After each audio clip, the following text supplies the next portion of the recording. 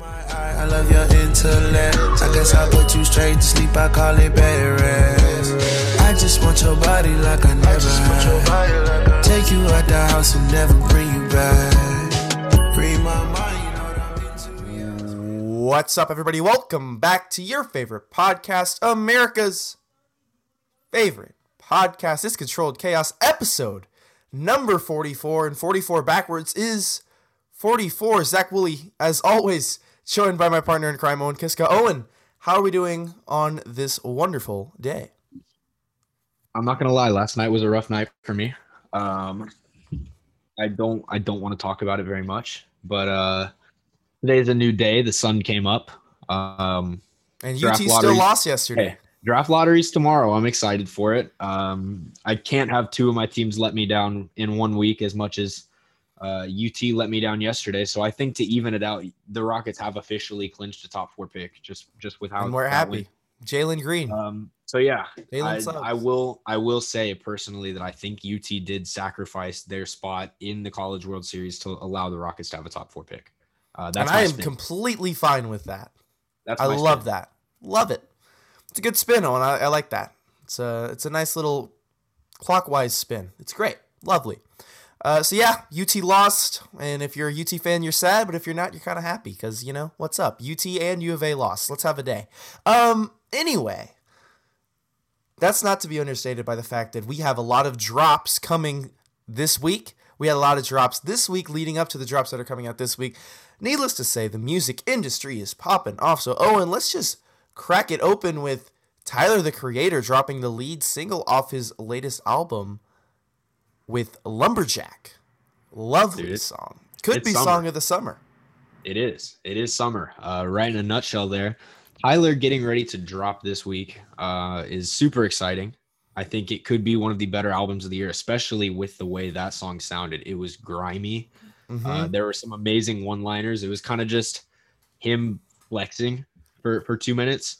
And I don't know if it's going to be on the album or not, because he's had other songs like this before that were kind of just singles leading up to an album but never actually made it onto the album. Like I'm trying to think, Okra was one of them. I don't think Biking ever made it on an album. So he does have some, loose singles in his discography. And I would be, kind of surprised if this one didn't make it on the album, but I also think it could happen. That's not to say, though, I don't hope that the whole album is like this, because if we get like a combination of the old Tyler's like style, like the hard style of rap with, some new subject matter, I think we could be in for one of his better albums ever. Obviously, hard to top what he's already done, but I think he could be right back up there.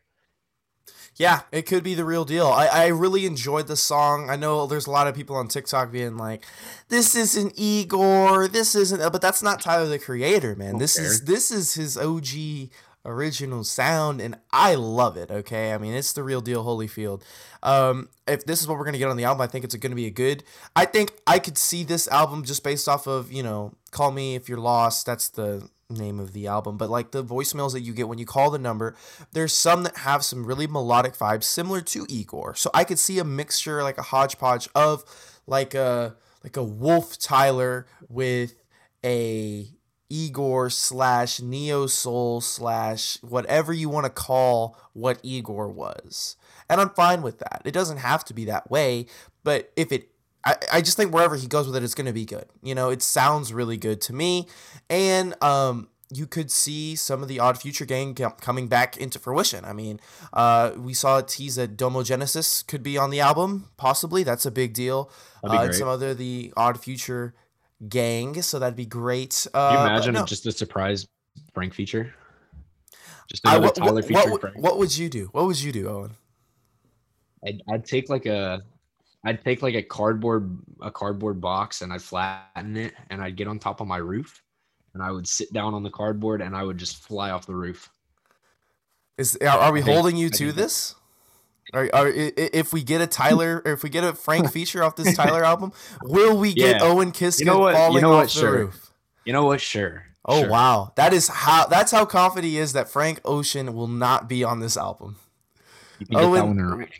We're putting that in writing. That one's going up on the Twitter, ladies and gentlemen. And speaking of Twitter, you can catch our playlist for the podcast. The podcast playlist, Chaos Radio. You can find that on our Twitter. Chaos Radio, 30 songs, 15 by me, 15 from Owen for a grand total of 30. Find that on Apple Music and Spotify. Subscribe to it, like it, follow it, whatever you want to do. Catch that on our link tree, on our Twitter bio. Twitter at Controlled Chaos Pod. Controlled spelled CNTRLD Chaos Pod on Twitter. Shameless plug, Owen. After the first single we talk about of the week, Owen, moving on. Isaiah Rashad with Headshots.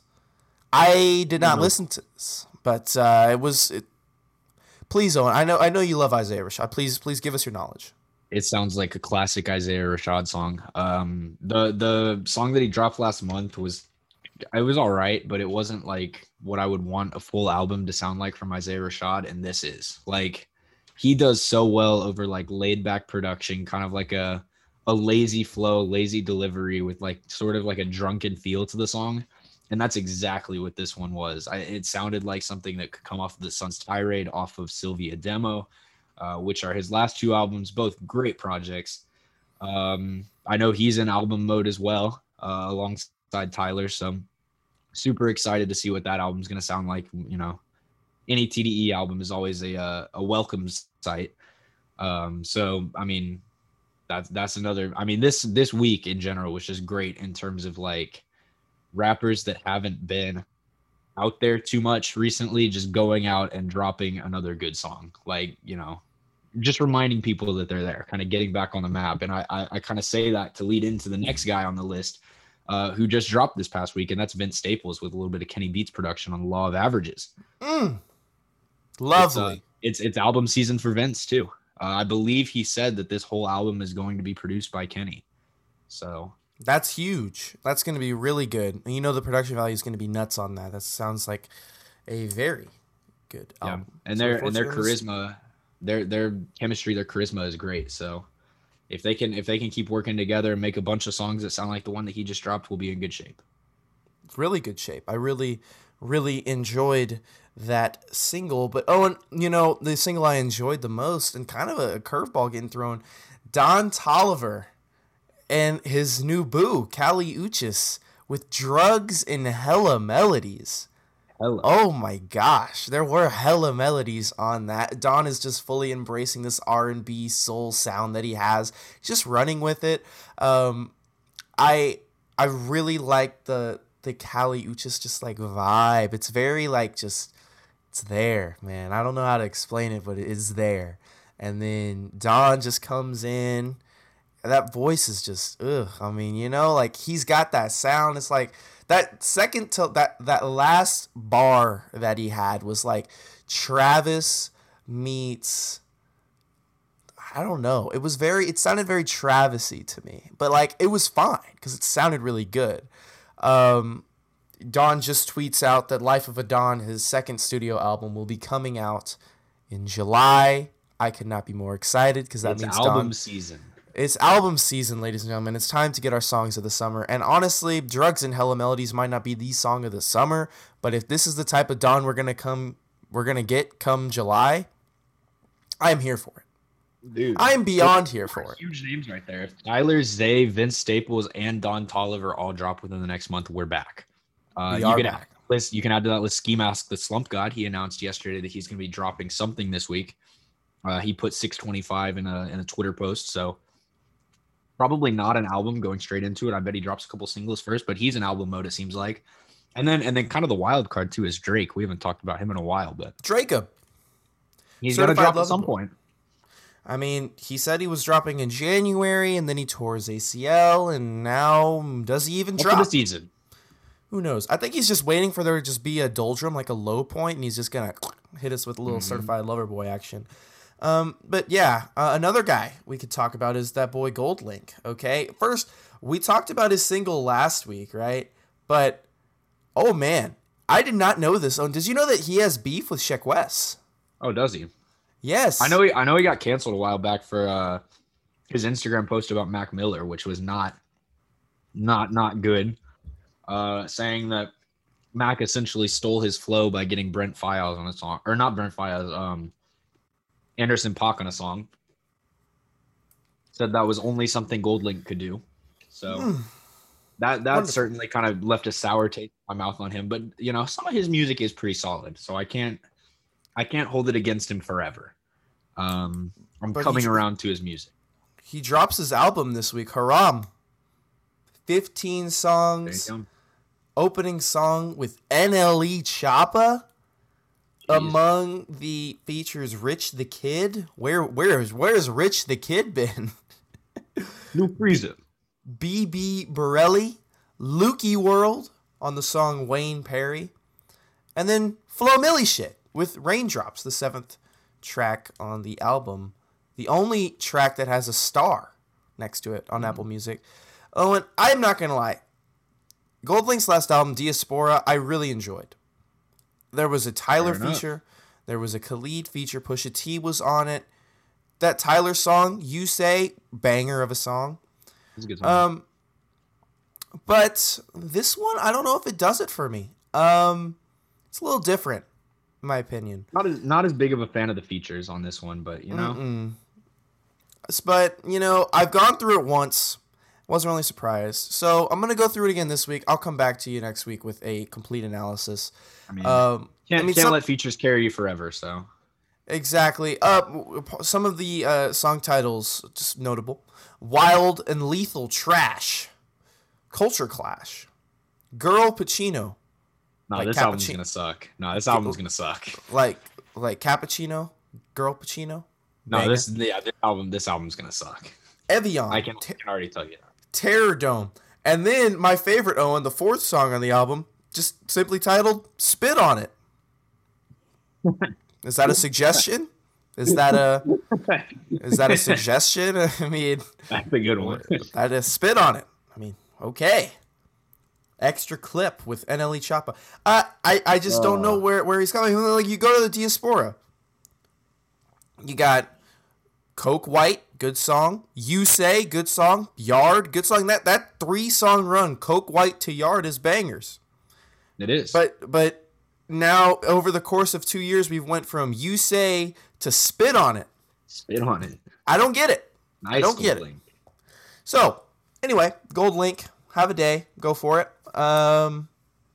Who knows? Just surprised, to say the least. Moving on, Reggie Snow with Tanashi with Group Therapy, and Group Theory with Disco Pants. Owen. Disco Pants. What a name. Spit on It. See, and that's Disco how you Pants. that's how you name a song right there. Disco Pants is how you name a song. And like it's even better because listening to the song, it's the kind of song where you listen to it and you're like, yeah, this is Disco Pants. Like, I really don't even mind the title. I was honestly hoping, because this is a single off of Reggie Snow's upcoming album, Baba Black Sheep. I was thinking that Disco Pants would have a dope cover art type deal. There was no dope cover art. It's black. Disco Pants makes me think of rainbows. It makes me think of many colors, not black and white. But anyway, nonetheless, Disco Pants dropped, and it was decent. And then, Owen, Yves Tumor. Legends in the Controlled Chaos game dropped themselves a single with Jackie. And I'm not going to lie, I enjoyed it, Owen. I did. Yeah, it was solid. It was solid. I really didn't mind it. I don't think it's near where their album was last year. Like, I don't think it's another Kerosene. I don't think it's another Heaven to a Tortured Mind. Like, I don't think it's that good. But I could definitely see it as a track on an upcoming album where, like, I like it. It's not necessarily a filler, but it's not one of the highlights. It's just kind of there, which I really don't mind. It was pretty solid. Production values. You know what, Owen? It was good. I enjoyed it. Good for Yves Tumor, man. They're great. They're awesome. Love them. And Owen, so we have Tyler dropping this week. We also have Ski Mask the Slump God dropping this week, and I know, Owen, you're a big fan. Big fan. If anyone's gonna challenge Gold Link in the song title department, it might just be our boy Ski Mask. He's obviously got some classics. I think my favorite from him might be after that. Which brand was it? The clothing brand who had the coolest monkey in the jungle sweatshirt. You know what I'm talking about? Oh yeah. He made a song after that, and he just called it "Coolest Monkey in the Jungle." So that was from Fawcett Very Failure, innovative. the classic. Foot Fungus, Foot another Fungus. classic. Very good. He's got some classic names. I think it was like Bobby Monkey or something like that. Something Coolest monkey in the jungle. It was H&M who did it. H&M was the one who posted "Coolest Monkey in the Jungle" on their website. So that was Bobby Jack. Bobby Jack. That was the monkey, right? Oh wait, no, H&M. I thought you were talking about that. Like, you know what I'm talking. Okay, I get you now. No, you know what I'm talking. Yeah, you got me. Yeah, I thought you were talking about that like clothing line that like when we were kids, like all the girls had that like clothing. It was like that weird monkey. You don't get me? Look, this. You don't remember that? Yeah, you get what I'm saying? Yeah, I do remember it. Bobby Jack. Everybody that's had amazing. everybody had Bobby Jack as a kid growing up, man. Dude, they're still a thing. They make masks now. Bobby Jack makes masks? Yeah, there's a Bobby Jack mask. I think I should get one. What do you think? God, that'd be culture shock. Who wears Bobby Jack in 2021? Are we like in Tunisia? I mean, where's our target demographic, and where are we selling clothes? I have not seen a Bobby Jack shirt since I was in the 2nd grade. They're still here on Amazon. You could buy Bobby Jack clothes right now. Oh yeah, she just parked up with the mask on, bro. That's wild as hell. I know. That's crazy. It's crazy. Okay, but no, I get it. H&M, they did do that. I remember that. That was like in 2016, 2017. Yeah, that's a classic meme right there. Ski Mask just made a song about it. You know, "Coolest Monkey in the Jungle." Another one of his classic, final song on Stokely, featuring Lil Yachty, "Cat Piss." That's another good one. I mean, it's quick, it's short, and it's to the point. It's abrasive. It's as Will Ferrell once said, it gets the people going. Yeah. So it's awesome. It's provocative. Love it. So, music-wise, kind of went down a rabbit hole there. I didn't know we were talking about H&M, Bobby Jack. Actually, who knows? Who cares? Very solid week. Good singles. Looking forward to this week's drops. For sure. So, Owen, let's head over to Omaha. Why not? Why don't we? North Carolina State is here, okay? The unranked team, right? They weren't they didn't host a regional. They almost didn't. I mean, they knocked off the number 1 seed. So they got to be pretty damn good, right? They run away late against Stanford to secure their spot in the winners bracket. Now, this is a Stanford team, mind you, last week we talked about it. They steamrolled their super regional against Texas Tech, who's a really good baseball team. They did. So how about NC State? This is going to be an interesting College World Series because we've already seen the number 1 overall get eliminated in the supers. The number 2, who we'll get to in a second, got embarrassed in their first game.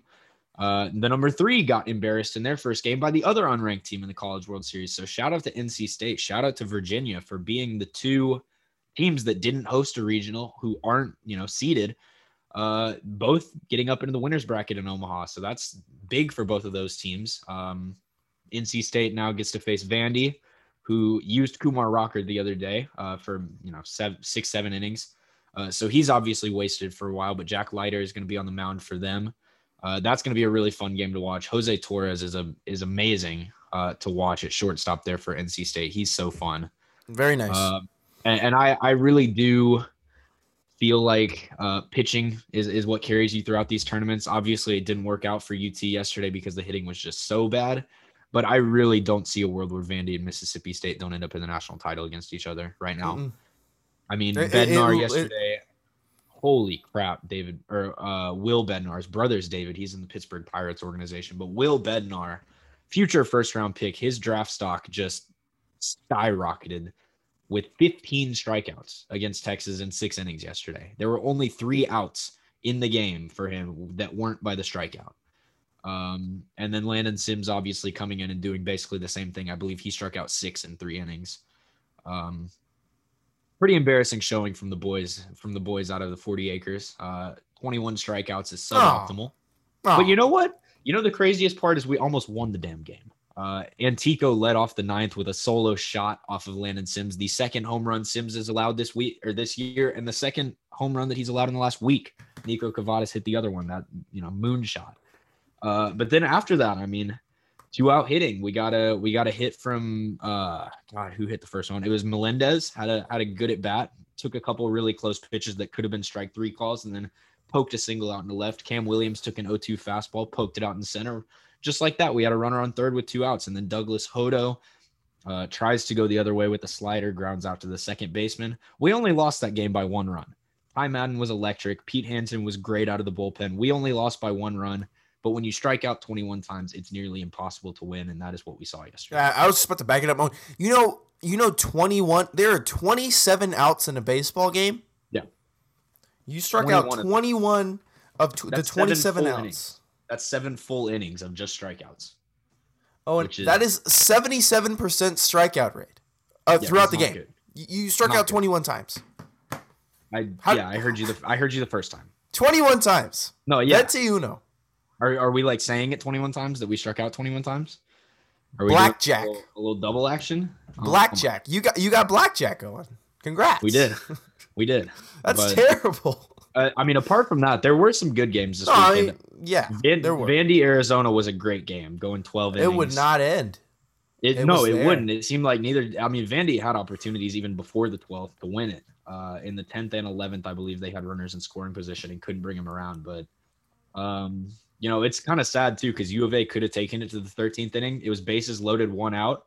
They put the whole infield in instead of just the corners. There was a ground ball up the middle that ended it where if the shortstop's playing at his normal depth, he probably cuts it off and turns a double play. Yeah.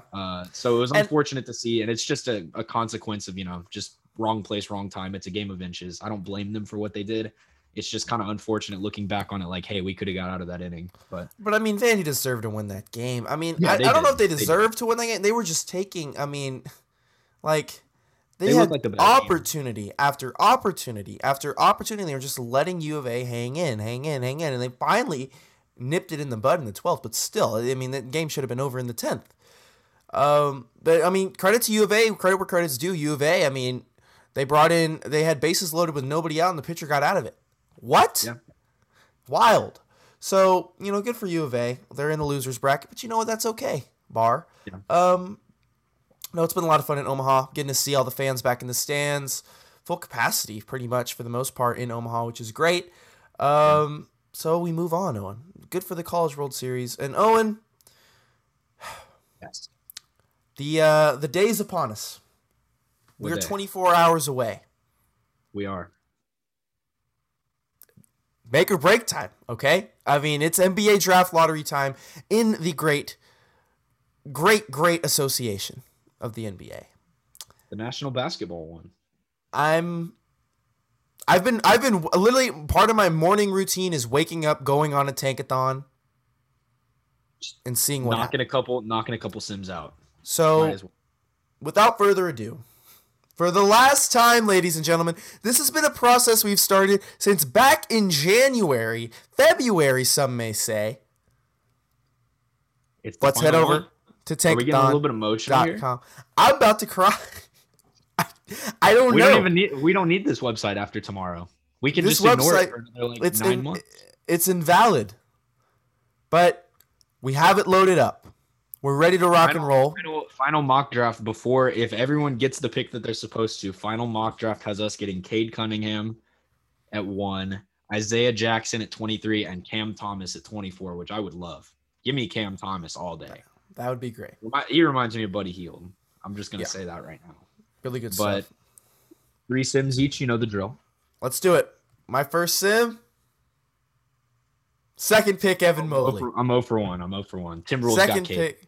Timberwolves get Cade, but we get Evan Mobley, which is interesting. So at the second pick, they have us projected to pick Evan Mobley, but I don't know. I think, do you go with Mobley in this situation? I mean, we talked about this a couple weeks ago, but I think, is Suggs the better option for you? Do you want? I want to see them at the combine first before I make any decisions. Yeah. Combine's coming this week. I want to see Mobley and Suggs perform at the combine. I want to see how they do in the games, getting up and down the court against other draft talents, and just see kind of where they're at after that, and then make a decision. But right now, I want to say I lean towards Suggs. I think you draft Suggs and you groom him to be the point guard of the future once John Wall's contract is up. because I mean, everyone remembers him for that shot in the Final Four. Obviously, one of the biggest shots in March Madness history. But the dude can play point guard. He is a prototypical point guard, I think, in the NBA. He's 6'4", which would be a good size for a point guard. He averaged 18 points, 6.5 rebounds, 5.5 assists. 5.5 assists in college is a high number. That translates to probably, if you're starting in the NBA, 8 or 9 a game, as well as 2.5 steals. So if he is a strong defensive point guard who can pass the ball and score, I think you prototype where you kind of groom him to be there eventually. But at the same time, Mobley and Wood next to each other would be disgusting. And then it's tough. Obviously, I don't think this is a correct mock. I think it's just rankings. But they have us taking Ayu Dosunmu out of Illinois and then Cam Thomas out of LSU with our other 2 picks. I don't really see that. Okay, second sim is unlucky. The Magic. Too. The Magic. Pistons get Cade. Magic get Cade. Bulls. So we got a Pistons, a Magic, and a T-Wolves. And get this, Owen, with the 3rd pick in the draft, the Pacers select Evan Mobley. What? The Pacers move up 10 spots in this sim. Crazy. Oh, wow. All right, we're 1 for 2. Final sim, we are 1 for 3. I got the 2nd pick in my final one. They took Evan Mobley. The Raptors jumped up 6 spots and took Cade at 1. This one's absolutely nutty. We're just getting the bad luck out of the way right now. That's all. Cade Cunningham goes to the Pelicans, who move up 9 spots. Oh my God. Cade and Zion? Evan Mobley goes to the Kings, who move up 7 spots. Nuts. The Rockets select Butler, Jackson, and Thomas. So, we went 2 for 6. So it's 33% on. We're just getting the bad luck out of the way. And we gotta hope so. We gotta hope so. I'm just clicking it, and I still haven't gotten a good one. I've gotten 3 in a row. I just stopped after 3. I can't even be bothered. 4 in a row. You gotta just quit while you're behind, honestly, at this point. 5 in a row, but on the 6th try, I get Cade. There are no do-overs on Tuesday, ladies and gentlemen. Oh, 1 and done. I am emotionally unstable. I have no clue. I have no clue. I'm scared. Yeah. I'm actually scared. It'll make it even worse, too, because of the fact that Chris Paul is on the Phoenix Suns and PJ Tucker is on the Milwaukee Bucks and Clint Capella is on the Hawks. 3 of those starters are still in. It would have been 3 out of 5 either way had the Nets won because James Harden is there, obviously. Does that mean I root for the Clippers just because they don't have one of us? I mean, that's where you get Chris Paul from in the first place. No, you don't root for the Clippers. You root for the Suns because they're America's team. Rally the Valley, man. Rally the Valley. But Chris Paul is positive for COVID. That's he is at home right now doing backyardigans TikTok dances with his son. Lil Chris. Lil Chris posted a video of him doing the end of the thick of it dance yesterday in his backyard. So clearly CP3 is having a good time recovering at home, waiting to get back to it. He's out for game 1. I mean, we already saw it. The Suns took it anyways, which is huge. But I think after that game 1, it is clear to me that this is going to be a great series. The Suns had, some guys step up at the end. Mikal Bridges had a couple huge shots, a huge steal. And then the Clippers just wouldn't go away. I mean, we saw one possession in the last couple minutes where they got, I think, 2 offensive rebounds, and on their 3rd 3-point attempt, they finally hit it. Rajon Rondo looked like Ray Allen in the corner in that 4th quarter. Reggie Jackson's knocking down shots. I mean, if Nick Batum hits that 3-pointer with about 6 seconds left, it becomes a 1-point game yet again, and the Clippers have a chance to take it to OT. That being said, Terrence Mann also disappeared in game 1, which is something that cannot happen. He had 39 points to clinch the series in game 6, and then in game 1, I believe he took like 4 shots. Looked like Ben Simmons out there. That can't happen. He needs to be that secondary guy once again if they want to continue in these playoffs, because Reggie Jackson isn't going to do that every game. Nick Batum isn't going to be the guy for you. I mean, it needs to be Terrence Mann stepping up in Kawhi's place. It has to be. It has to be. And it looks like he can do that. I mean, based on his Game 7 performance, he looked really good. We saw it. So, or game 6 performance, I should say. Yeah. Shout out to the Jazz losing. Love it. Anyway, no, I think the Suns are going to win the series. I said 3 weeks ago now that the Suns were going to beat the Lakers. Then I said that they were going to beat, who'd they play last round? Who did they played the no? They played the Nuggets. They played the Nuggets. I forgot. My bad. Excuse me. That was so long ago. I know. I forgot. It's so long ago that I already predicted that they were going to win in a sweep, and they did because I predicted it.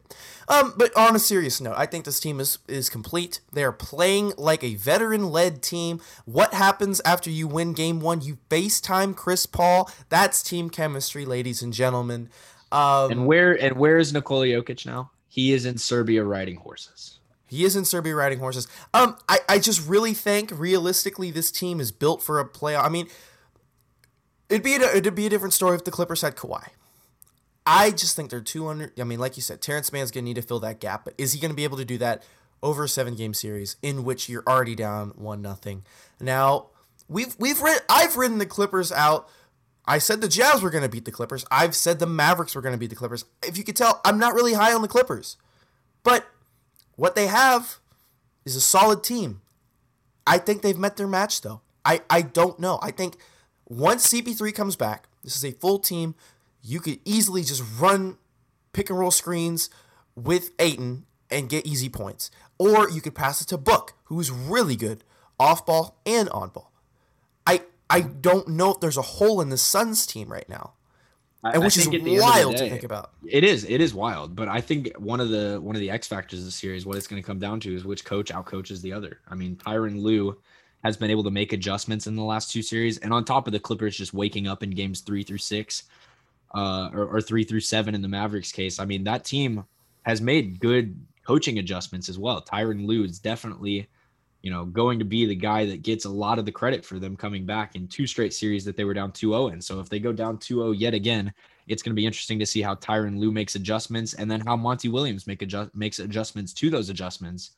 They're 2 of the best head coaches in the league. We've seen it all season. Tyronn Lue is apparently the best playoff head coach of all time, based on how he performs in games where this team can clinch. But numbers never lie. They don't lie. And it shows us that Tyronn Lue has been great in these playoffs as the head coach of the Clippers. So, I mean, at the end of the day, it just comes down to, can they overcome the Kawhi injury? I don't know if they can. I think I am picking the Suns in this series, but I think the Clippers certainly make it interesting. Even if they go down 2-0, I think the series goes at least 6 games, maybe 7. Wow. I don't see that. But I said that the last 2 Clippers series. They look very lackluster in the first couple of games, and but like you said, Ty Lue does know how to make changes, but once CP3 comes back, I think it's just going to be too little too late. Now, when CP3 comes back is a huge deal. I don't know when he does come back, but from what I've seen, the Suns look good. So, that'll be a fun Western Conference Finals. And Owen, how about our Final 4 teams, right? We have the Bucks, we have the Clippers, we have the Suns, and we have, after an astounding Game 7 performance, Trae Young and the Hawks going into Philadelphia and just brute forcing their way into the Eastern Conference Finals. If you would have told me at the beginning of this year that the Atlanta Hawks, who fired their coach in the middle of the season, would be one of the Final 4 teams remaining in this season, I would tell you you're on crack. But no, here we are. Nate McMillan and co. State Farm Arena, stand up. The Hawks are here. And man, they look good. They were 14-20 at one point. I mean, they were considering trading John Collins, who was a cornerstone of their team. Yeah. At the beginning of the season, right after the Rockets traded Harden, people were talking about the Rockets should go get Collins at the deadline. I just find that hilarious how the tables have turned from there, because now the Rockets obviously are just about the biggest sellers in the league because they are so bad. And here the Hawks are in the Eastern Conference Finals. And Trae Young loves the supervillain role. He's played it amazingly. I mean, he is so fun to watch out there in opposing stadiums, Philadelphia and Boston now in one playoff series, or Philadelphia and New York. I mean, in one set of playoffs. But how about Kevin Huerter in Game 7? That's who I want to talk about because Oh my Kevin goodness. had himself a game. Hawks legend Josh Smith was loving Kevin after the game, posted a couple memes for him. Lovely stuff from Josh as always. But Kevin Huerter, 3 cold-blooded free throws in the final minute after Matisse Thybulle fouled him from 3 to cap off his game. In a game where Trae Young struggled, quite frankly. Trae Young was not able to shoot the ball well last night. Kevin Huerter picked up the slack, and if it weren't for Kevin Huerter, they don't win that game. Simply put. I mean, Trae Young finds other ways to get himself involved in the game, obviously. He had 10 assists. Him and Capella were working all night together. It looked like Harden and Capella, the way he was using him to lob it up. But, I mean, apart from that, Trae Young was 5 of 23 from the field, 2 of 11 from 3. Kevin Huerter, 10 of 18, 2 of 4 from 3. Kevin Huerter was knocking down his shots in a game where nobody else could on the team, it seemed like. It was him and Danilo Gallinari that carried them offensively. I mean, when you have that, that's how you know your team is deep enough to make a run, and that's kind of what we saw last night. Oh yeah, okay. That was the issue in Game 6. There was just no bench help from the Hawks, right? Or there wasn't really no bench help from the bulk of the Nets as well as the Hawks. Their defense just, they weren't able to get points that weren't from their stars. Yeah. Kevin Huerter comes alive in Game 7, and that's what's going to allow the Hawks to compete against the Bulls in this next series. It's going not to be based on how well Trae Young does. We know he's going to come out and be decent. It's going to be on who on your bench can go out there and get you points. Can Kevin Huerter go get you points? Is Clint Capella going to be okay? How's Clint going to go up against Giannis? I mean, I don't know. And don't even get me started with that Nets game. That was wild. But while we're on the topic of the Hawks, I really think this team has the grittiness to possibly give the Bucks a run for their money. Now we're looking at a Bucks team who just knocked out the number 1 contenders in the Nets. But I still seem to think that there's, is this the year? Like, they could be the team that makes the finals and fires their coach after making the finals. I just don't think Budenholzer controls his team well. Yeah, I absolutely could see that. And I don't know. My whole thing with this Hawks 76ers series was just as much as the Hawks won it, the 76ers lost it. And I mean, Twitter exploded after last night's game. Ben Simmons at this point, his trade value is probably, maybe a popcorn machine, a couple used headbands. I don't know who is going to trade for Ben Simmons right now. A vending machine. Philadelphia is going to do everything they can to get rid of them. It seems like Doc Rivers threw him under the bus. Embiid threw him under the bus. And Embiid was right. The turning point of that game was when Ben Simmons drove. He made the nice post move, got directly under the basket. It would have been a dunk. Instead, he passes it to Thybulle, who gets fouled, misses the first free throw. And after that, the momentum is just let out of the building. And they never recovered from that. So, Ben Simmons in games 4 through 7 in the fourth quarter did not take a shot.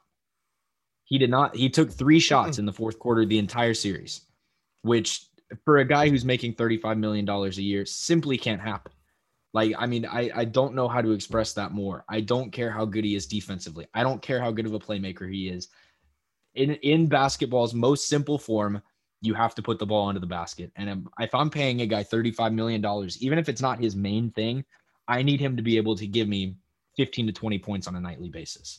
If he's going to average a triple-double, that's fine, but you have to shoot the ball. And Ben Simmons just did not do that. He shot them out of the series with his free throws. Like I said, as good as you are defensively, as good as you are as a playmaker, I don't care if you're a 6'11" point guard, you have to be able to score the ball, and he didn't do that. And that's where I think this whole 76ers experiment has to blow up. Keep Embiid, everybody else can go. Is my take on it. Is Daryl doing that, though? Is Daryl Morey shy of trading superstars? Is Nope. He's not scared to do that. He will. So we have learned. He will move Ben Simmons in a heartbeat. He will move Tobias Harris in a heartbeat. He will move Seth Curry in a heartbeat. He will move Matisse Thybulle in a heartbeat. It doesn't matter. He will move them. I think the only people on this team that he is committed to are Embiid, maybe Tyrese Maxey. As we saw earlier in the season, Maxey was the reason the Ben Simmons for James Harden deal didn't get done. And thank God. Oh, yeah, thank God. But I mean, this 76ers team I loved how they were built coming into the playoffs, and then I actually watched it on the court, and it was abysmal. So I'm honestly just gonna have to take the L on that one. I kept talking about how I thought the 76ers were built for the playoffs and how I think they'd be good to go. But in reality, Joel Embiid is the only person taking shots in the fourth quarter, and he's gassed to the point where he's basically just falling on the floor every time he shoots the ball. So, I mean, it's not working clearly. Need Embiid to rest up over the offseason. He might end up having to have surgery on that knee. Who knows?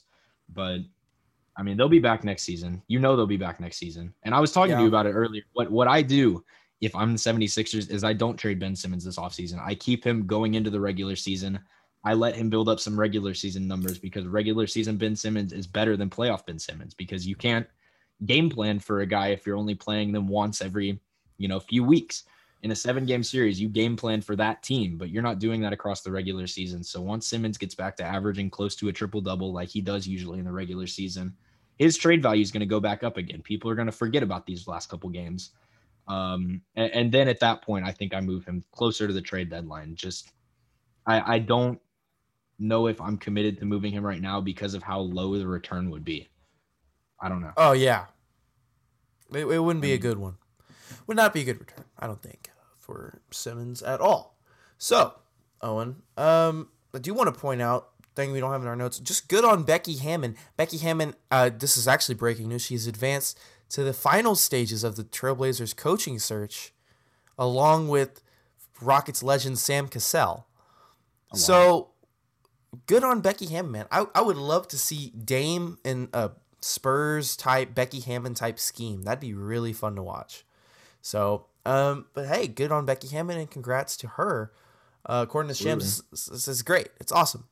So, it's NBA action for you. Got a couple good series there. And Owen, soccer time over in the Euros, okay? Through the group stage. Not through yet, but looks like we have a couple locked up groups, including Group A, Italy and Wales. Yep. Good for Wales looks good, okay? And Owen, I did my research. So, England and Wales and Scotland, they're all a part of Great Britain, right? Yes.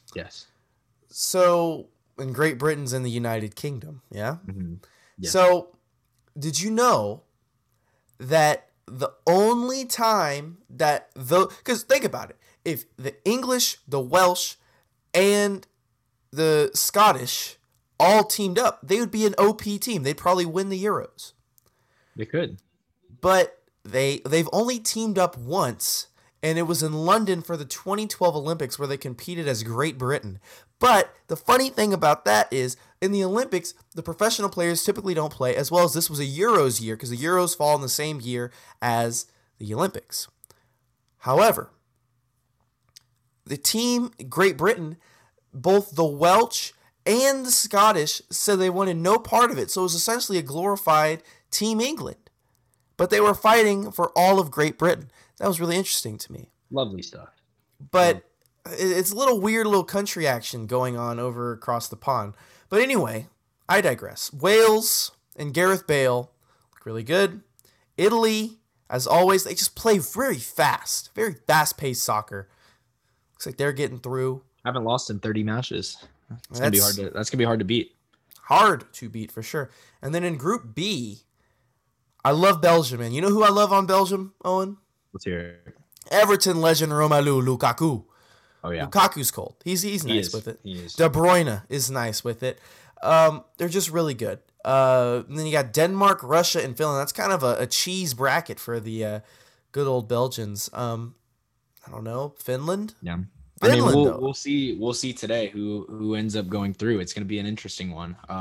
It's kind of odd because Denmark actually does not have any points so far, but in Vegas they are still the favorite to advance. So I found that interesting that Russia and Finland both have more points than them, but are not favored to advance.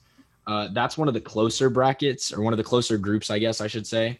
Group C right now, Netherlands has already moved through. Austria and Ukraine are actually playing as we record to see who advances in that second spot. Austria, I believe, is up 1-0 right now over Ukraine. But I mean, there's some interesting groups. Group E has been one with Spain, Sweden, Poland, Slovakia going into match day 3. None of the teams have clinched a spot in the next round in the knockout stage. So that's going to be a fun one to follow. And then that group of death, man, Group F, Germany and France have become heavy favorites to advance after Portugal got destroyed by Germany. I believe it was 4-2, led by 2 own goals by the Portuguese that gave the Germans 2 goals.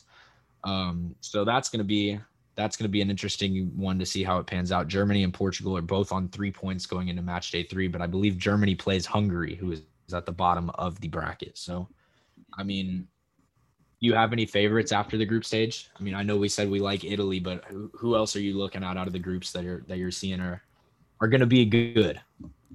I think it's coming home, man. I think it's coming home. I think England has a team this year. They look very resilient. Now, Harry Kane not looking the best, right? No. Not in good form. Hasn't been in good form all year. But I will say, when you have Jordan Pickford in net, I like the team he plays for. But anyway, Jordan Pickford has been a brick wall, whether he plays for Everton or not. He's been really good. Your defensemen are really good. It's just, can you get Sterling going? Can you get some attack?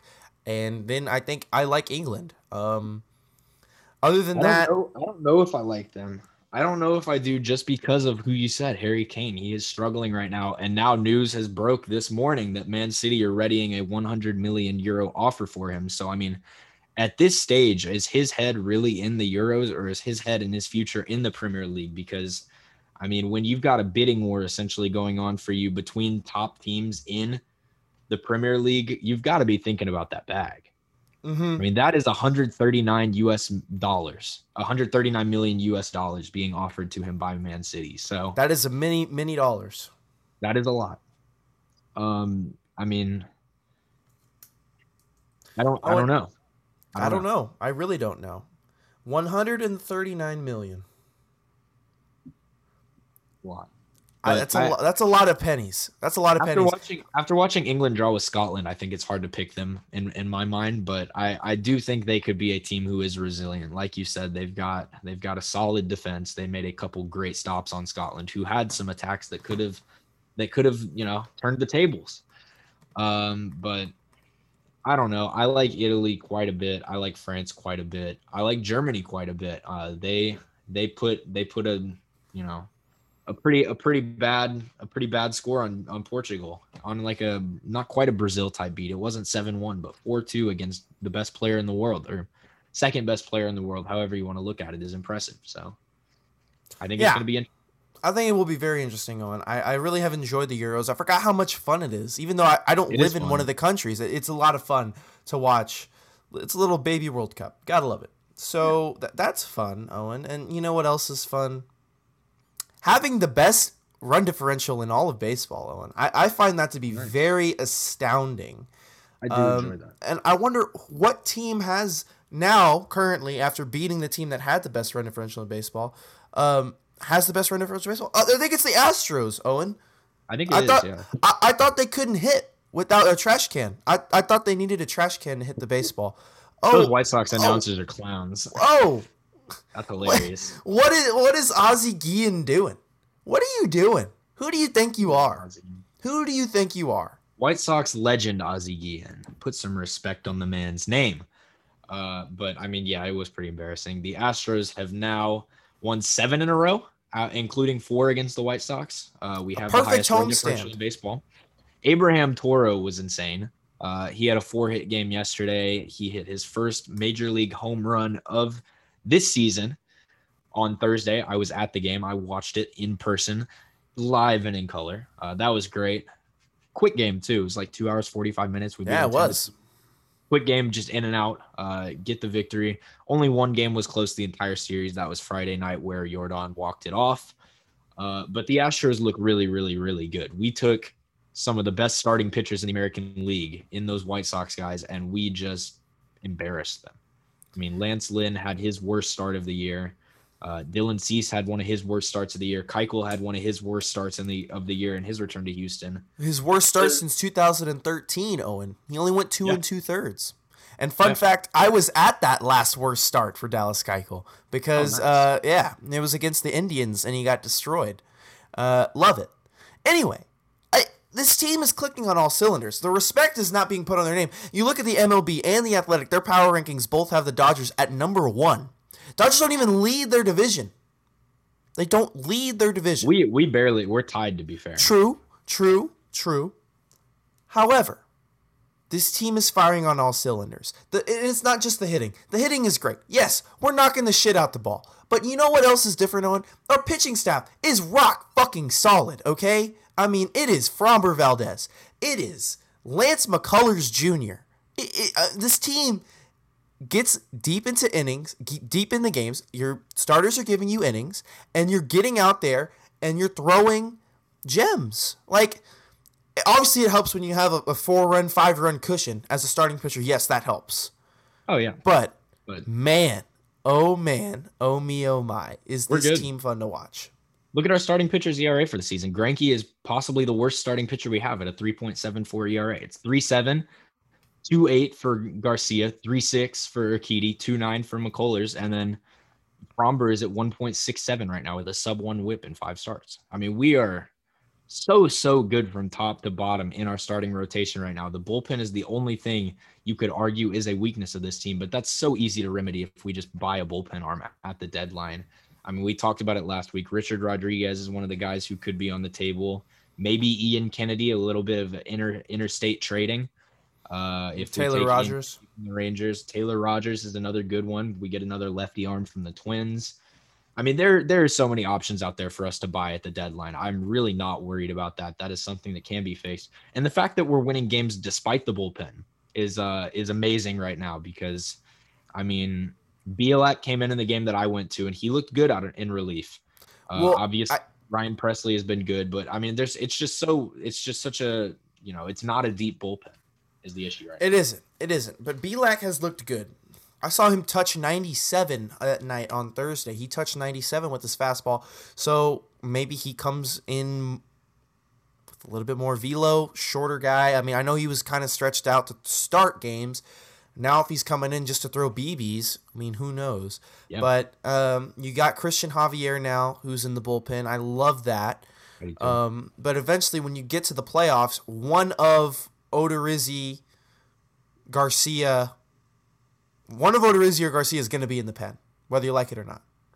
So I love the whole piggybacking idea. It worked really well with Lance against the Rangers. Lance goes for 4. Odorizzi goes for 4, and then whoever you want, Stanek/Presley gets you home, and you use your other guys to bridge the gap. For instance, if Lance only went 4 1/3, they put in Blake Taylor for 2/3 of an inning. Odorizzi starts the next thing, and then next thing you know, you get 4 innings from Odo, and you're chilling. So I really like that idea. I think that'll play really well in the playoffs, similar to what the Nationals did in 2019 against us. Just piggybacking starters. They did that with Patrick Corbin, Daniel Hudson as well, who's also a name that we could go out and get in the trade deadline possibly. But I really think that idea is what's going to be what the Astros are going to need, because you don't have the luxury of being like your 2017 team where you have that shutdown 7, 8, 9. It's not, that's not going to be there. Okay. Your bullpen is very inexperienced. So, but Presley's being Presley, which is awesome. But I'm really looking forward to what the team has. I got pretty hyped there for a second because I really am. I'm enjoying the Astros. I mean, it's great just to see everybody weep. Please weep. In the words of famous Dex, hose mad, and we love it. LJ hose mad. Put a little Astros twist on it. Why not? But that's not to be outdone with the fact that the A's. You're right. We're not leading. We're tied for the lead in our division. They're good. The A's had a 7-game win streak, only to be snapped by Aroldis Chapman. Okay, fair enough. Yankees turned a triple play. They won a game. Good for them. But the A's went into New York, did business. Okay, they only lost 1 game. They had a 7-game win streak. That's huge. That allowed for us to be tied. Now that two-team race is going to be crazy because both teams are crazy. They're great. Yeah. Owen, can we talk about Matt Olson real quick? Why don't we I mean, talk about Matt Olson? Wow.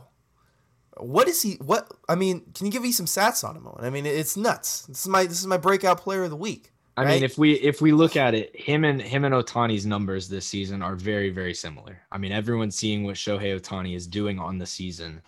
But I mean, you look at it side by side. Olsen hasn't beaten the hits department by 9, and he hasn't beaten the batting average department by 30 points. On base percentage, he hasn't beat by 20 points. Slugging percentage, he loses some of it, but their OPS is 1.005 for Otani, 998 for Olsen. They both have 29 walks on the season. One of them has 54 RBIs, the other has 53. Otani has 23 homers, Olsen has 20. I mean, Otani's obviously getting all the attention for what he's doing, and deservedly so because he's insane. He might be the best baseball player on planet Earth right now, and his teammate's name is Mike Trout. That could be. I mean, he could be the MVP right now over Vladdy, and that's something insane to think about. Just I think he is at this moment in time. It's just, Matt Olson is essentially Shohei Otani without the pitching ability, and That's a good comp. And it's a very good first baseman's glove too. He is a great first baseman defensively, and he's hitting the crap out of the ball right now. So the A's have their own mini Otani with Matt Olson as their first baseman. That's kind of my take on him, or what I see him as in that lineup, because he is really carrying that team right now. I mean, you look at the league lead for OPS. He is number 6 in the league, I believe, in OPS. The next Oakland hitter is Mark Canha, all the way down at number 40 among qualified players. So, I mean, that team is Matt Olson and some good arms, and then pretty much everybody else. But I mean, they're good. They really are. They're gonna be hard. They're gonna be hard to match up with come October. Mm-hmm. But Owen, those aren't the only 2 teams that are doing rock solid. The Mariners sweep the Rays this weekend. Need we forget about them? They're doing good. Kyle Lewis and co.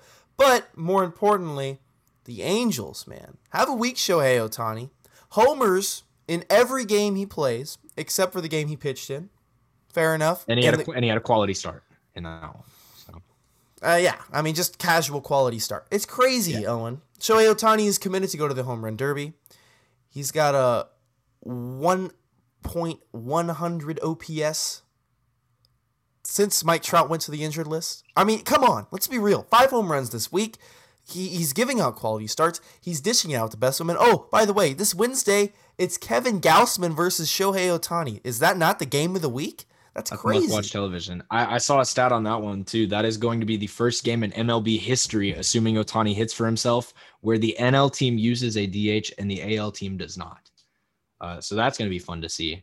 Just another one of those weird stats. It feels like we get one every game for Otani. First guy to do this since 1910. First guy to do this since Babe Ruth. Blah blah blah.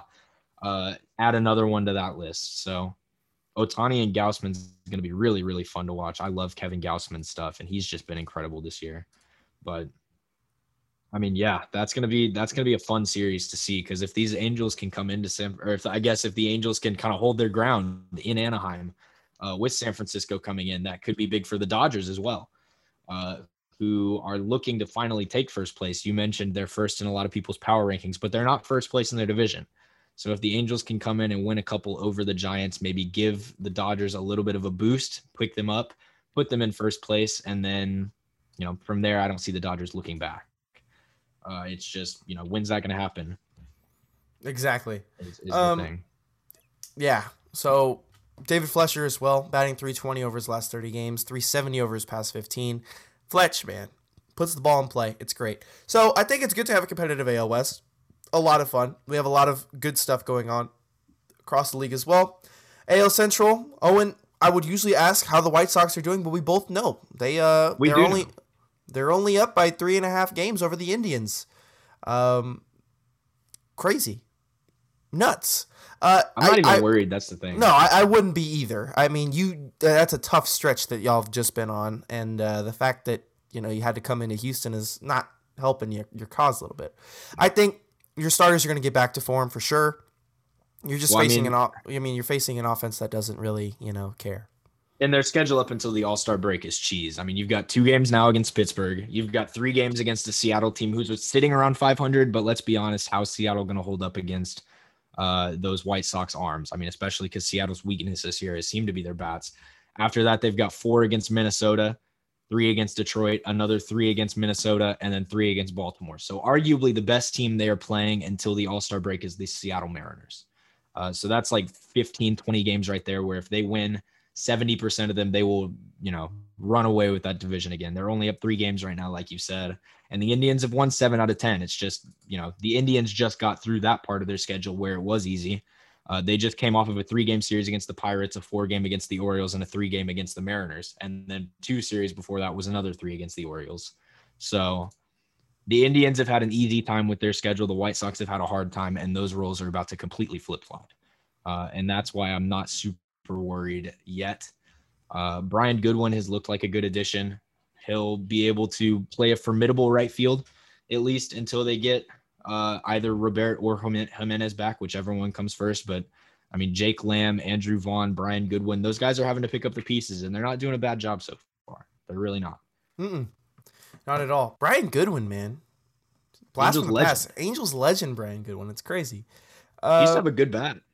Yeah, he still does. It's there, okay? Just got to feel bad, for the White Sox. It's kind of a tough time in Houston, but they're back on it. Who knows? I don't feel bad for Father Time, who is getting absolutely destroyed by Nelson Cruz. 1220 OPS in his last 15 games with a 300 batting average. Oh, and by the way, 15 home runs this season. Crazy stuff for Nelson Cruz, even though the Twins are not doing the best. I could definitely see him getting moved before July 31st for sure as like a big bat for another team. I think we've talked about that a couple weeks ago, but I do think that's a very strong possibility. Yep. I mean, we'll see how that goes. They'll be able to hold on for now. It's just, how is it going to go? And I don't know if we've shouted him out yet on this podcast, but Jonathan Schoop. I just want to talk about him for a second. Talk about Jonathan Schoop. Playing, I guess he's transitioned to first base now. He's played pretty much everywhere on the field at some point in his career, but he is playing first base a lot for the Tigers right now in Miggy's spot. Over the last 30 games, he has the 3rd highest OPS in baseball behind 2 guys named Matt Olson and Carlos Correa. Schoop has a 345 batting average with 11 homers, 23 RBIs in that span. I don't see a world where he's not an all-star this year, especially because he's the Tigers' pretty much only option right now. Mm-hmm. So that's a lot of fun. Gotta love that. And I feel like he's just another guy who kind of goes under the radar because he's in a small market. He's on a crappy team. If Jonathan Schoop is playing for the Dodgers or the Angels or the Astros, he is a nationally known name. And I don't feel like he gets enough love. So we're gonna give it to him here.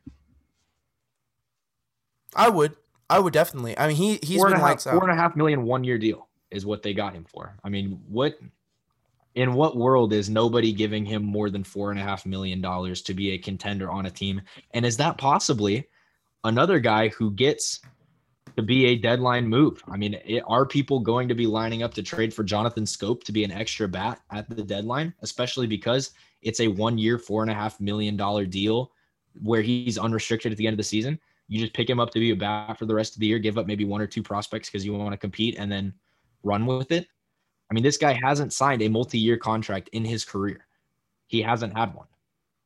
That's wild to think about. So wild. It's so wild. He's had $6 million, $7 million, $5 million, $8 million, $3 million, and then it was arbitration before that. And he has never had someone sign him to a multi-year deal, and I don't understand why, because he really is a good bat. He is. And he's solid. I was telling the Angels before they went out and traded for Iglesias to go out and grab Schoop. But man, when you put it like that, the fact that he hasn't had a multi-year contract is wild to me. Yeah, that's crazy. He's been in the league with. I mean, he started in Baltimore in 2013, where he played 5 games, but he played a full season with Baltimore in 2014. He had an all-star season in 2017, where he was even 12th place in MVP voting. He was an all-star that year. 2019, he has an above-average OPS plus, hits 23 homers. Last year in the pandemic season, an OPS plus of 116, and just nobody is signing him. It's weird. He's been a second baseman his whole career. A second baseman with that bat, I mean, that's invaluable. And now you move him to first in Detroit, takes away a little bit of the defensive, prowess, I guess. But You're there for the bat, and that's what you're going to get from him. And I don't understand why people aren't jumping at it, honestly. Yeah, that's wild. Wow. Jonathan Scope, make him an all-star. Why not, ladies and gentlemen? Need to. Yeah. Speaking of the Orioles, man, I feel bad for them. They've hit Ryan Mountcastle is going nuts. He had a 3-home run day Saturday against Toronto, a game that the Orioles lost. Why? They were up like 8-2, 8-4, something like that, or 7-4. Mullins had 2-7. Mullins had 2 homers in that game too. I want to feel bad for the Orioles, but at the same time, I feel like in a way that's the best way to lose a baseball game as a young team. Just have all of your young players be great, and then everyone else who you don't really care about is who throws the game away. Because who are they really worried about as like a fan base right now? They're worried about John Means and how he develops, and he's been great this year, 2.28 ERA in 12 starts. You're worried about Ryan Mountcastle, who could be your first baseman of the future. He's up to like 16 homers now in the season, 15 homers. You're worried about Cedric Mullins, who's another guy that needs to be an all-star this season. He has a 941 OPS on the season, batting 319 in that lineup. So he should be their all-star representatives alongside John Means. And I mean, apart from that, who are you really worried about? Austin Hayes, maybe? I mean, yeah. It's the young guys, and then it's everybody else. If I'm an Orioles fan, I don't even care about whether my team is winning or losing. I just want to see my young guys perform and develop. And that's what it comes down to at the end of the day. Yeah. And I mean, those moments, those 3-homer games, those are good for morale, even though you lose the game. The fact that you're like, oh, okay, hey, I'm in the big leagues and I just hit a 3-home-run game. That's wild. Absolutely. So those are good building blocks for a team, especially a team like the Orioles. But elsewhere in the division, Owen, the Rays have lost 5 straight games. What is this team? We just praised them a week ago and they go on to lose 5 straight. Sox are retaking the division lead. That's wild. Yes, the Yankees won 1 game against the A's. Congratulations to them. It's big for them. Good job. Pat on the back for Gary Sanchez, who, in all honesty, has been going off. 1066 OPS in his past 15 games and 3 home runs this week. Good for El Gary. Now, can he frame a pitch? I don't know. Find out next week. We'll see. We'll see. Enough of the hatred. Okay, yes, okay. Yankees are okay. Who cares? It just feels like they never click at the right time, at the same time. Okay, it's like Gary Sanchez, I'll be good this week, okay, and then, hey, Judge, your week is next week, and then you're going to go 0 for 20, Stanton's going to hit 3 bombs, then he's going to go 0 for 15. Generally how it feels. I mean, April was Stanton's month. I remember seeing him in that Astros series just hit the ball hard every time he was up to the plate, and then he got cold, and it became Judge's turn, and then Judge was hot, and now we're seeing Gary Sanchez has 1,000 OPS over the last 30 days. Next highest on the Yankees team among qualified hitters is Gio Urshela at 736, which is hardly even league average. So it's so weird to see. Stanton in that time has a 782 OPS. He doesn't quite qualify as a batter, which is odd, but I mean, you go from 1028, 782 is the next highest. So, I mean, it's just a team that needs to click at the same time, and they're not doing that. Now, you've got all the rumors surrounding Garrett Cole. That's obviously got to be a distraction for your team. Other than that, I don't even know where you go with your rotation. I mean, Jordan Montgomery is there giving you innings, I guess. Domingo Germán is not good right now. Taillon is not good right now. I mean, that team is not good. No. They're 5 games over 500. They're not completely eliminated from the playoff picture, but they're not good right now. And I don't know. It's funny to me to see Yankees fans on Twitter try to defend this team and say like, oh, we're 1 bat away. Like, in what world are the Yankees in 3rd place at the trade deadline, not even in the wild card picture right now, going to trade for a Ketel Marte or trade for a Trevor Story? In what world is that happening? They're 4 games back of the 2nd place. I mean, I could see Cashman doing that though. But the smart thing they don't care about the money. That's the thing. They'll do it.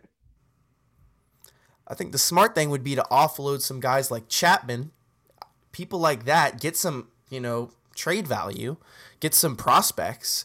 But I don't think that's going to happen. I think they're going to trade for Ketel Marte. I think that's going to be Marte or Story. They're going to get one of the two, I think. That's my opinion.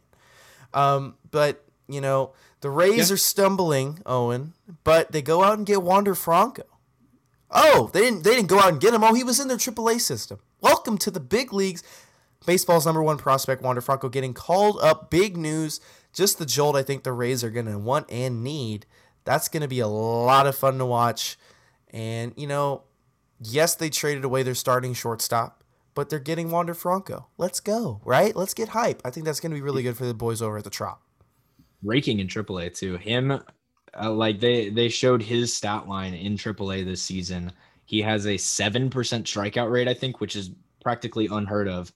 And I mean, they compared it to they basically did the Baseball Savant player comparison tool to figure out what other minor league players have had AAA seasons like that. And the most recent one that's similar to it is Vladdy in AAA.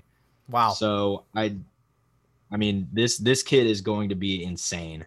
There's a reason he's the number one prospect in baseball. I think everyone just needs to buckle up and watch because what he's about to do is going to be insane. It's going to be amazing. We need to just sit back and enjoy the ride at this point. I mean, they're so good. Yeah. Oh, I'm really looking forward to that. He's just cut differently, He's cut differently. Man, I don't know. AL East is fun. Yeah, it's fun. It's definitely different. I mean, you could see over the course of a week how things shifted, right? The Rays lost 5 straight. Now the Sox are back in the division lead. So you're kind of starting to flesh out, not really flesh out, but I mean, this is kind of lockjaw, it's we're stuck in between things. And do the Yankees go out and get a bat? I mean, we are, and it is June 21st. Just over a month left until the trade deadline.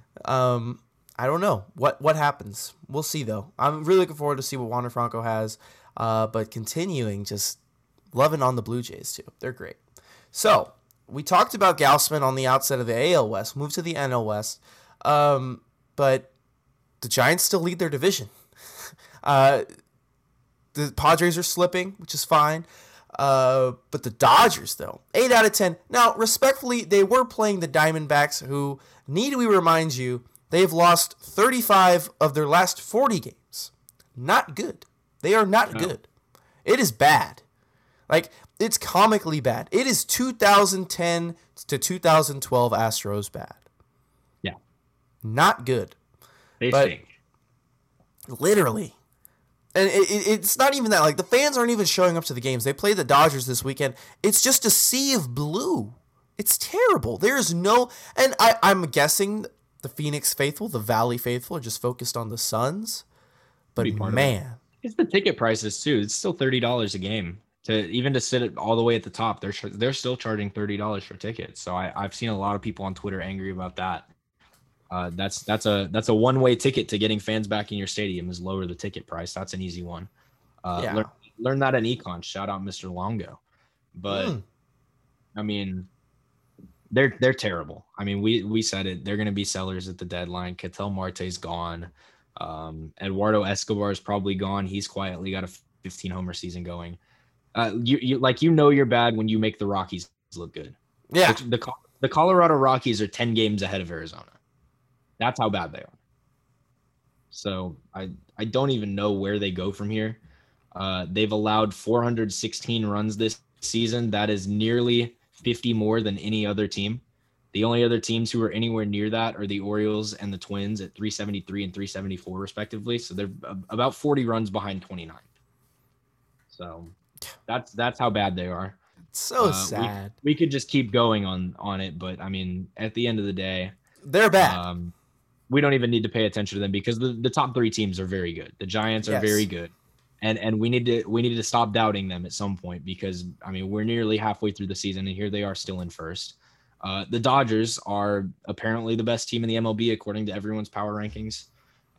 They do have the run differential to back it up. It's the best in the National League, second best in the league behind the Astros. And then the Padres are the best third place team I think I've probably ever seen. They have a plus 72 run differential. They've won 4 games in a row as well. And they're 5 games back in the division. So, and the cool thing is Petco Park opened to full capacity, though. Dodgers had their reopening day, but so did the Padres. And need I remind you, Owen, when fans were last allowed back in the stands in 2019, the Padres were not that good, if you recall. So you skip a year, and the fans in 2021 going out there and being able to see their team, man, it's crazy. It's electric. The Padres are so much fun. And remember back in April when everybody was watching Dodgers Padres and that was like the big thing to do? Like that was like the World Series. Oh, this week we get Dodgers Padres starting tonight. Julio Urias and Yu Darvish go. And it's going to be good. It's a 3-game set. The Dodgers are throwing out Bauer, Kershaw, and Urias. So and then on that side you're going to have Darvish, and then to be determined, but it looks like it'll be some form of like a little Blake Snellage, something like that is fun. So being able to see those two teams go at it. So Padres can possibly go out there and, although they've been stumbling a little bit, go out and get a couple games back on the Dodgers. But I mean that's going to mean nothing as long as the Giants keep on winning. And we've said they're not going to be able to sustain this. They're not going to be able to sustain this. And they are doing it. And they look the part, too. I mean, these are a bunch of veteran guys. So here they are. Brandon Belt, 8 extra base hits this week. That's nuts. Some might say they're built for October. I mean, yeah, they're good. They're really good. And I will give one more shout out in the NL West, and that's to a guy on the Rockies, Angels legend CJ Cron. Yes, he's having a career resurgence in Colorado, an offensive, basically career year as the first baseman out in Coors. Who knows if it's because of the elevation? I don't care. He looks good right now. He might be their sole all-star representative, even over Trevor Story. So that'll be fun to see him. Imagine if he's in the home run derby too. I think he could be a sleeper pick in the derby if they let him hit. But whoever's in the derby, I don't think they're beating Ohtani. I will say that, unless it's like Vladdy. I don't see anyone beating Ohtani. That's a completely different thing. We were talking about CJ Cron, but give me CJ Cron in the home run derby. Please give me a hometown guy. Hometown bounce for CJ Cron. Why not? So there we go out in the NL West. And then the Central, the Brewers and Cubs are still tied for the division leagues.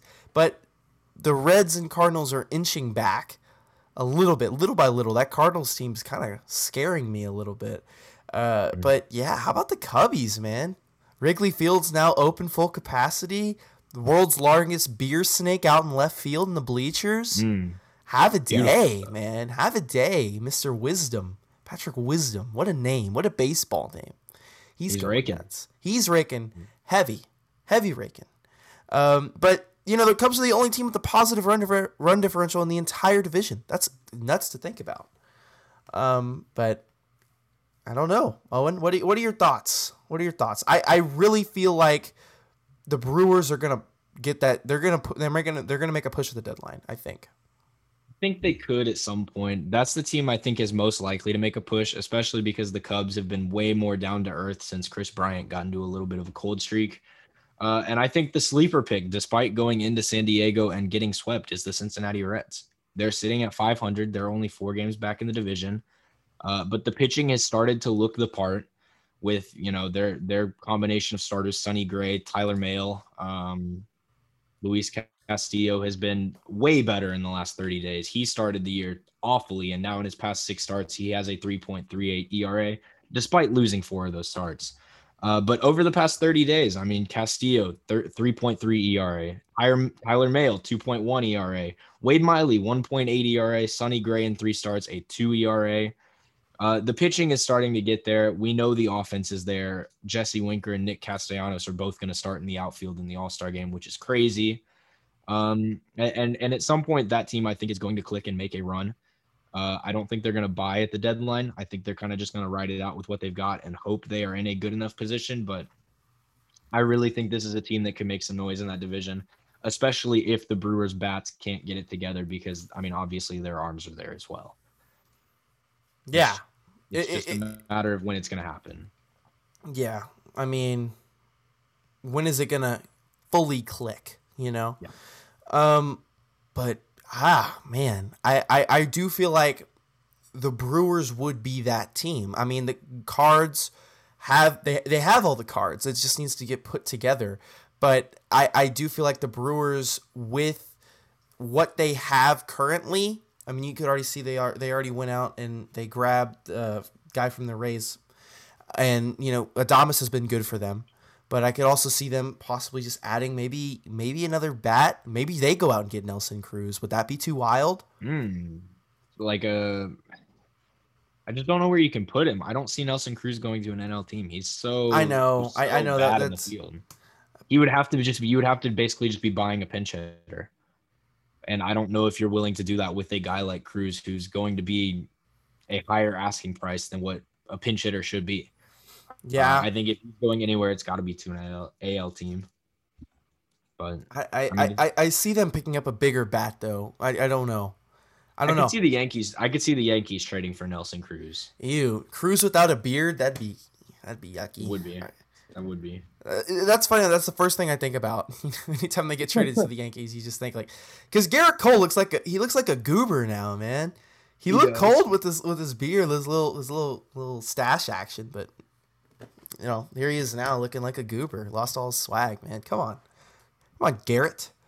Anyway, Garrett, you silly Phildo. How about Brian Reynolds, man? You big Brian Reynolds guy? 300 batting average. Fair enough. 12 home runs, 922 OPS. Hey, how about Brian? I don't know who else is going to be an all-star in the Pirates. You might as well give it to him. Switch hitter, too. Switch hitting center fielder. Pretty valuable right there. What's his contract situation? Because that's another guy where, I mean, if he's not, a big contract commitment or whatever, get him on the move to someone who's actually good. That's another guy where I'd love to see him thrive in a bigger market. Now, he's not a free agent until 2026. Yeah, he's just starting arbitration. So he's a baby. He's too valuable to trade if you're the Pirates. You gotta hold on to him. But I mean, everyone else on that team should be going. Went to Vandy. Didn't know that. Oh, wow. Second round pick in 2016. But I mean, Brian Reynolds. There you go.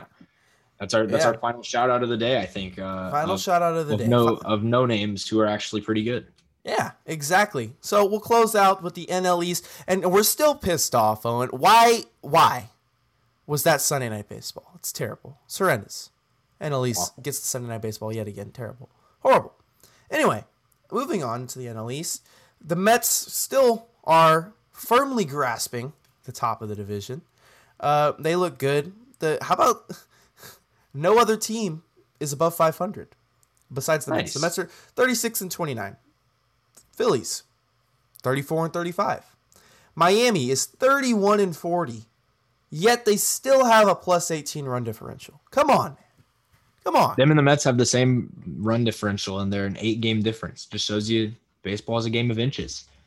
New York has the worst offense in not only the division, but the league. They're last in runs scored right now across the MLB. It's just their pitching is so good. Obviously, Jacob deGrom is part of that, but you've also got Stroman having a career year. You've got Taijuan Walker, who quietly has been the best free agent signing of last offseason. I mean, he has been invaluable to them. List goes on and on.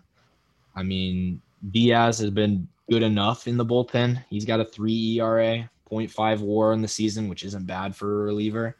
But at the end of the day, it really is those top 3 guys. You look at their WAR on ESPN. DeGrom's at 3.6, Stroman's at 2, Taijuan Walker's at 1.8. The next highest pitcher is at 0.5, and the next highest hitter is at 1.6. It's Francisco Lindor. Other than that team is just absolutely nowhere. And the offense honestly needs to click. If the Nationals' social media account keeps, dissing Francisco Lindor, the Mets offense might just start to click, because the last time the Nationals, talked shit about Lindor on their Twitter, he had 2 home runs and 5 RBIs against them. So maybe that's the key to success. They just need people on Twitter to keep talking about how bad Lindor has been this year. But maybe that's the key. It could be. End of the day, though, they have a 4-game division lead, so it doesn't matter how bad the offense is as long as it works. I could see the Braves making a push in that division still, just once they're healthy. The Nationals have won 8 out of 10. Do not let Kyle Schwarber get hot. He had 5 home runs in his past 2 games. Had a chance at a 4th home run, but they pulled him from the game before his last at bat. Said he had some sort of soreness in his leg. So he didn't get to try out to hit that fourth home run. But I mean, other than that, Charlie Morton carried a no into the 8th this week against St. Louis. Astros legend Charlie Morton. Love it. So no, I want the Marlins to succeed, man. How much more do I need to say? I just really want their time will come. Their time will come for sure. Maybe not this year, but hopefully it's just a matter of when. Oh man, but I think I just don't know. All these teams are underperforming, which is sad. It's sad. Yeah.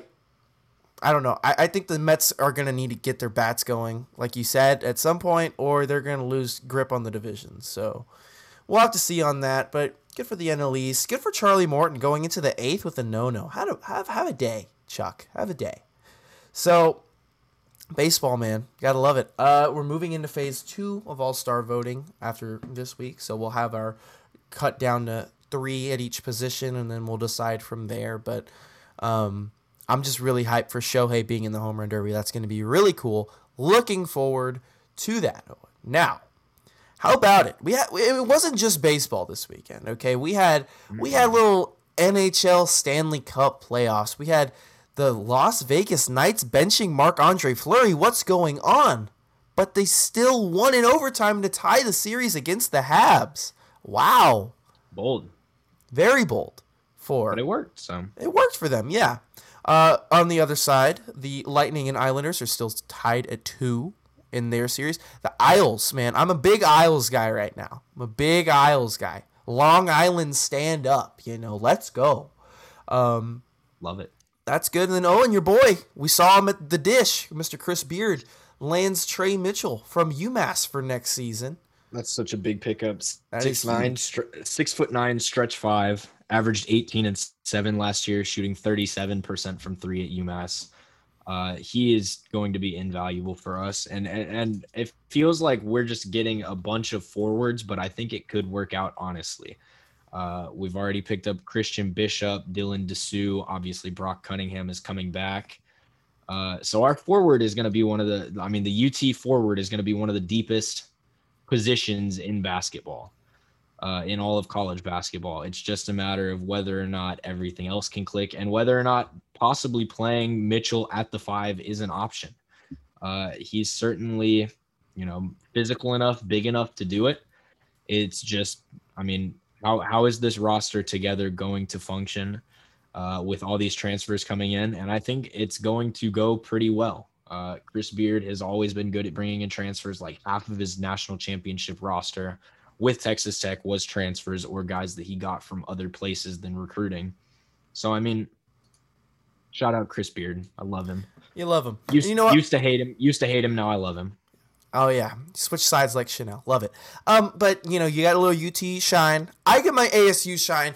Former Sun Devil Jon Rahm brings home the U.S. Open, but not after Bryson DeChambeau just collapsed, fell apart like a cheap suit. He triple bogeyed the 17th hole. Not good if you're Bryson, man. Terrible. But how about Jon Rahm? Forks up Sun Devils and Owen. 2 of the 3 majors that have been played this year, or all 2 majors that have been played this year have been won by, who? What? Hey? ASU Sun Devils. Phil Mickelson and Jon Rahm. Throw your forks up, ladies and gentlemen. That's big news. Somebody play Hail from the Buttes. It's a big day to be a Sun Devil. It's a great day to be a Sun Devil. So that's what we had this week. Jermall Charlo as well wins his boxing match. Houston native. Looking to fight Golovkin or Canelo in his next fight. That'll be good as well. But Owen, good week overall in sports. Our fate has set us to the draft lottery. And who knows? There will be a special episode of Controlled Chaos this week, whether you like it or not. It is going to be huge. So, that being said, make sure you follow us on Twitter to get our reaction to the draft lottery, however it pans out, including some dope video content headed your way as well. Be sure to follow Owen on Twitter, at Owen Kiska with 2 eyes. Follow me on Twitter, at WoollyZach. And hey, go ahead and follow our Twitter, Control Chaos Pod. That's controlled, spelt CNTRLD, Chaos Pod on Twitter. Find all of our content, all of our good stuff, everything you would possibly want from Controlled Chaos. So, with that being said, Have a great week, everybody. Make this week your best week. Keep that same energy, and we will see y'all next Monday. Okay. Red Nation. Now we ready. Rolls Royce pull up, black boy hop out. Shout out to my mother and my father didn't pull out. MSG sell out. Fuck these niggas yap out. Whips on whips, my ass.